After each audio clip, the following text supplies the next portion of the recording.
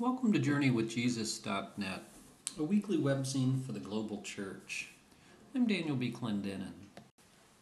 My essay this week is entitled, I Must Keep Going, Lent's Unfinished Business, and is based upon the lectionary readings for Sunday, March the 4th, 2007, the second Sunday in Lent. Last summer, as I walked down University Avenue in Palo Alto, I noticed a t-shirt of a woman who passed me on the sidewalk. Bold letters across the front of her shirt proclaimed, I've got issues. I laughed to myself at how her message captured the spirit of our therapeutic age, perhaps simultaneously mocking it, and at the exhibitionist verve of announcing so publicly the stuff of such privacy. We live in an age, after all, when Dr. Phil makes mega millions peddling psycho-voyeurism as therapy, and when the media exploits Anna Nicole Smith's tragic death just as it did her troubled life. The more I thought about the three words on that t-shirt, the more I'm convinced that they summarize the Lenten message. Since the 4th century, the followers of Jesus have given themselves to sustained reflection on their issues at this time of the liturgical year. And so we've set aside the 40 weekdays before Easter to contemplate our mortality, our faults, and our failures. Unfortunately, in the popular imagination, and undoubtedly in some people's practices, Lent has earned a reputation for moralistic, morbid, and gloomy self-hatred. I'm such a worm.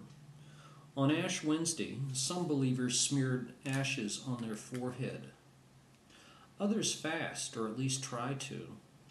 Still others muster the gumption to perform acts of mercy, abstinence, or contrition. And hey, if I'm going to give up chocolate or alcohol for 6 weeks, better to party hard on Fat Tuesday before the beginning of Lent on Ash Wednesday. Instead of a prolonged season of misanthropy, I've come to understand Lent as a season of liberation. At their best, our outward Lenten acts bespeak an inward disposition. In the language of the sacraments, they're visible signs of an invisible grace. In a culture that celebrates indulgence, entitlement, winning at any cost, hubris, and bravado, Lent signals a wonderfully outrageous and countercultural enactment of loss and humility. Lent frees us to unmask the many faces of denial about our stuff. We're encouraged to befriend our brokenness, acknowledge that not all is well with our souls, and identify with the hurt of so many people in our world. During Lent, we exchange the oppressive fantasy of perfection for the liberating reality of fallibility. And, in a miracle of grace, we discover that there are consolations in imperfections. Finally, Lent reminds us that sooner or later the dance will end. We read in Genesis 3:19, Remember, O man, that you are but dust, and to dust you will return. Consider the lives of two deeply flawed saints in this week's liturgical readings. Hearing the call of God at the age of 75, Abraham left all that he knew and loved in Ur of the Chaldees, all that was familiar and friendly. He journeyed from what is now Nasiriyah, Iraq, in ignorance, according to Hebrews 11:8, not knowing where he was going. And so later writers described him as a wandering Aramean, Deuteronomy 26, verse 5. Famine drove him down to Egypt, where lies and deceit saved not only his marriage, but probably his life. Upon returning from Egypt, family quarrels erupted over money, inheritance, and children. There followed the drama of rescuing his nephew Lot. Infertility led to sex for hire with Hagar, Sarah's Egyptian maidservant. Even Abraham's religious rituals were marked by what we read in Genesis 15, verse 12, as a thick and dreadful darkness. After Hagar was banished and Sarah died, Abraham took a third wife, Keturah, with whom he fathered 6 more children. Then Abraham died, just like each one of us will. And the scriptures note that he died without having received the promise. Hebrews 11:13. In the words of Edwin Murr's poem Abraham, quote, "The promise had not come, and he left his bones far from his father's house in alien Canaan," end quote. With the stuff of his human life unfinished and the divine promises unfulfilled, Abraham became the father of us all in more ways than one.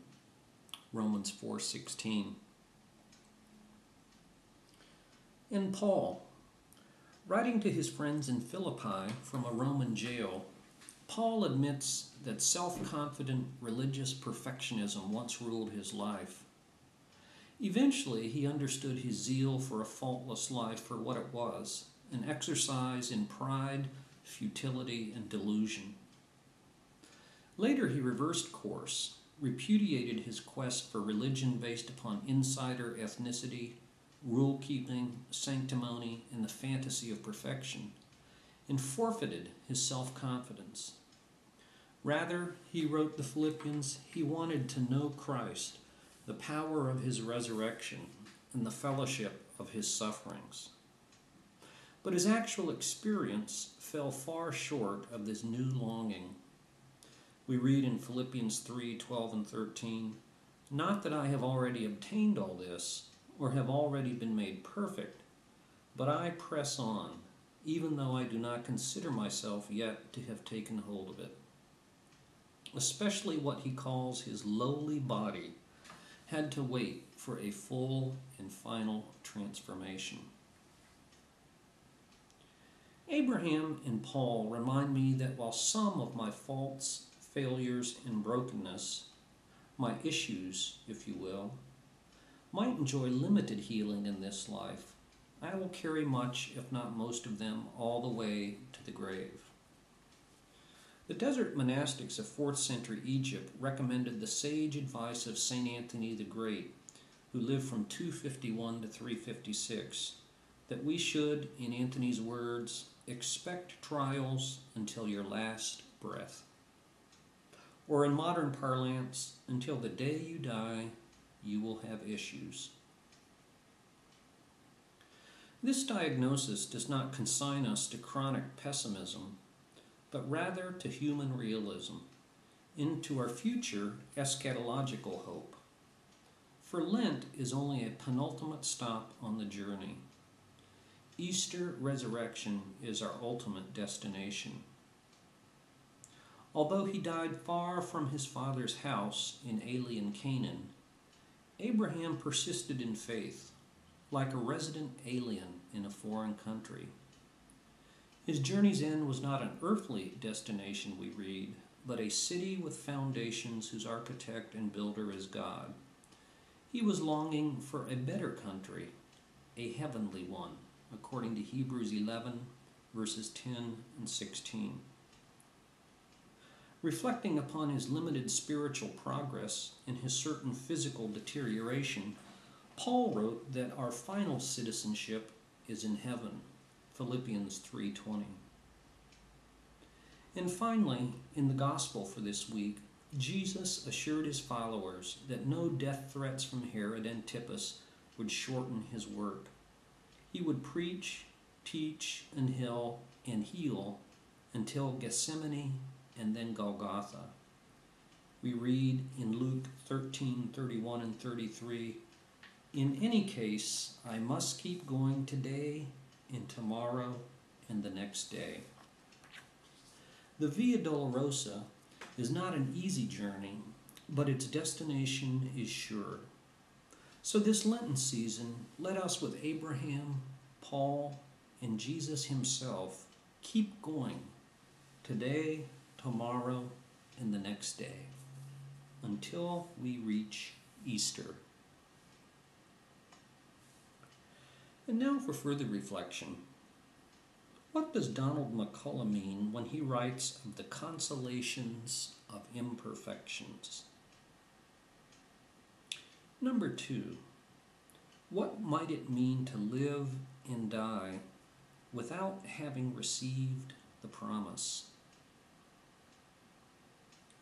Number 3, why do you think so many people watch Dr. Phil? Number 4, meditate on the implications that Abraham journeyed not knowing where he was going. Hebrews 11 verse 8. And finally, for further reading, you might want to see Brennan Manning's wonderful book, The Ragamuffin Gospel.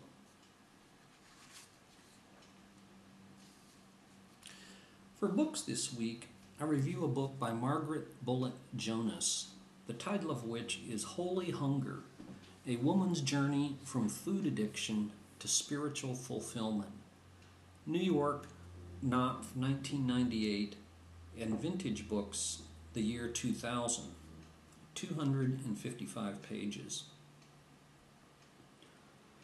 I read Holy Hunger because I have a friend who was struggling with an eating disorder, and because I had the pleasure of meeting Bullitt Jonas at a conference. I was glad I did. Bullitt Jonas is an Episcopal priest, writer, environmental activist, retreat leader, Harvard PhD, marathon runner, and spiritual director. She was also a food addict who writes to share the lessons she learned about compulsive overeating. Bullitt Jonas began binge eating in the 10th grade. By the time she was 30, food controlled her body, mind, and spirit. In this book, she describes her late-night forays to the grocery store where she would furtively buy what she calls her drug of choice.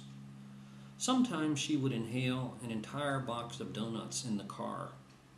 Other times she would wait until she returned home to consume an entire pie at her kitchen counter.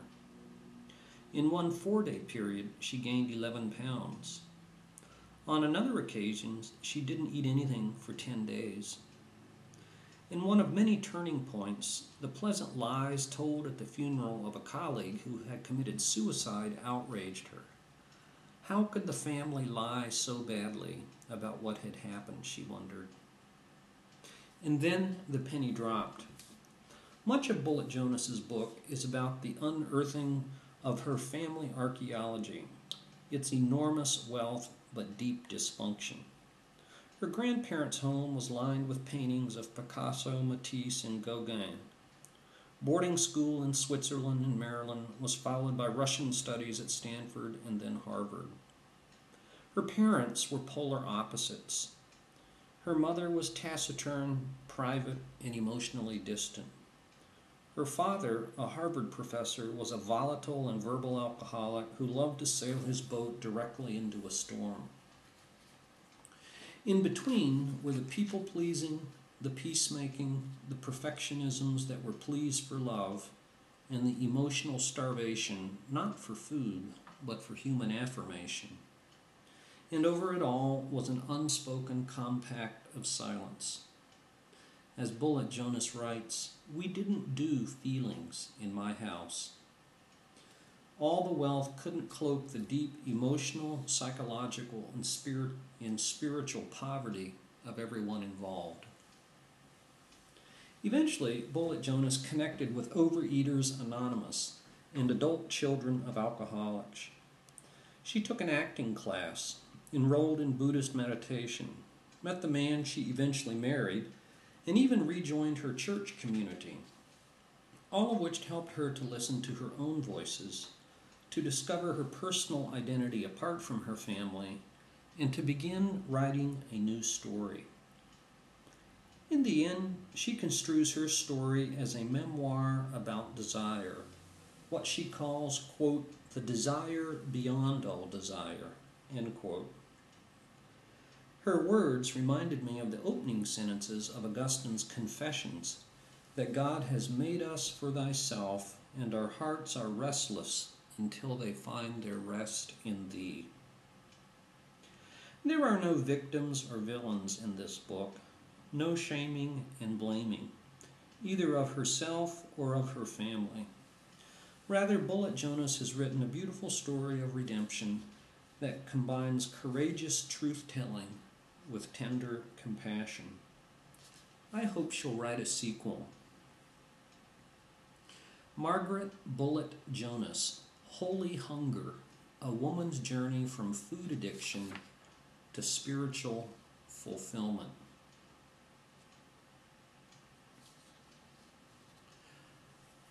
For film this week, I review a Japanese movie called Who's Camus Anyway, from the year 2005. For their class project, a group of students makes a film with the title The Bored Murderer. When the male lead falls ill, that role falls to the very weird Takeda.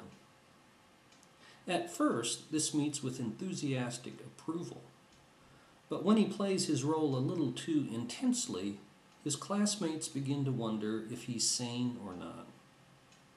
Before too long, we realize that this film is not only about the student film and all its problems of story, budget, cast, and sights, but about their very own lives and how their film roles and real lives merge. Goofing around with their handheld videos and camera phones, they film each other making the film. And as you might imagine, problems abound in their personal lives even more than with their film project. The girlfriend of the director, Naoki, is badly codependent and tried to commit suicide. Naoki sleeps around. Nakajo, a famous film professor, has quit working, is lonely for his deceased wife, and is obsessed with a gorgeous student. The assistant director, Kyoko, breaks down in tears. In this film about filmmaking, life imitates art. Who's Camus Anyway won Best Film Award at the 2005 Tokyo International Film Festival, in Japanese with English subtitles. Who's Camus Anyway? From the year 2005.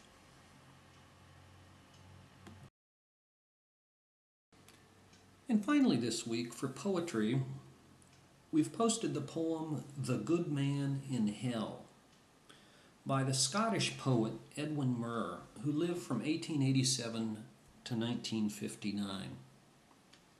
The Good Man in Hell. If a good man were ever housed in hell by needful error of the qualities, perhaps to prove the rule or shame the devil, or speak the truth only a stranger sees, would he, surrendering quick to obvious hate, fill half eternity with cries and tears, or watch beside hell's little wicket gate in patience for the first 10,000 years, feeling the curse climb slowly to his throat that, uttered, dooms him to rescindless ill, forcing his praying tongue to run by rote, eternity entire before him still? Would he at last, grown faithful in his station, kindle a little hope in hopeless hell, and so among the damned doubts of damnation, since here someone could live, and live well? One doubt of evil would bring down such a grace, open such a gate, and Eden could enter in. Hell be a place like any other place, and love and hate and life and death begin. Edwin Murr, The Good Man in Hell. Thank you for joining us at JourneyWithJesus.net for Sunday, March 4th, 2007, the second Sunday in Lent. I'm Daniel B. Clendenin.